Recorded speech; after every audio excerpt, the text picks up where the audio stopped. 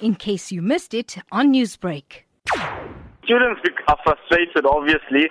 They're tired of having to, follow rules and stuff. They are going to eventually, rebel against rules and stuff. It's like a natural reaction, Eventually, when somebody becomes fed up, they're going to retaliate, they're going to rebel. It's like they're tired of following rules and stuff. That's how I see it.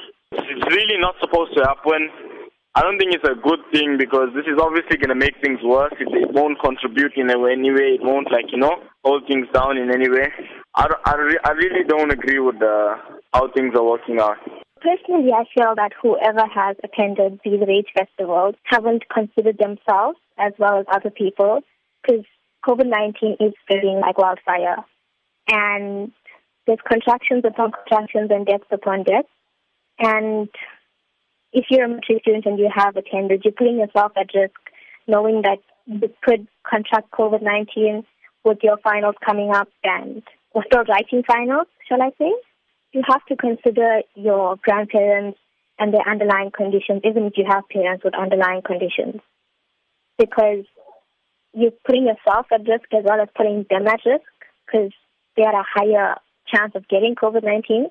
We're young and we can fight it.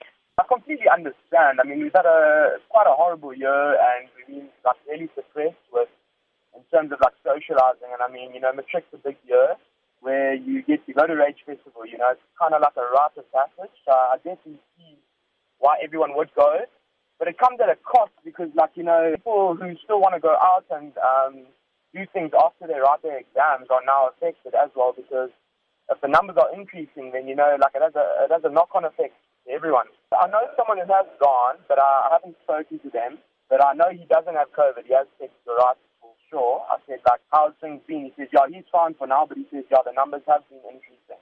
Newsbreak, Lotus FM, powered by SABC News.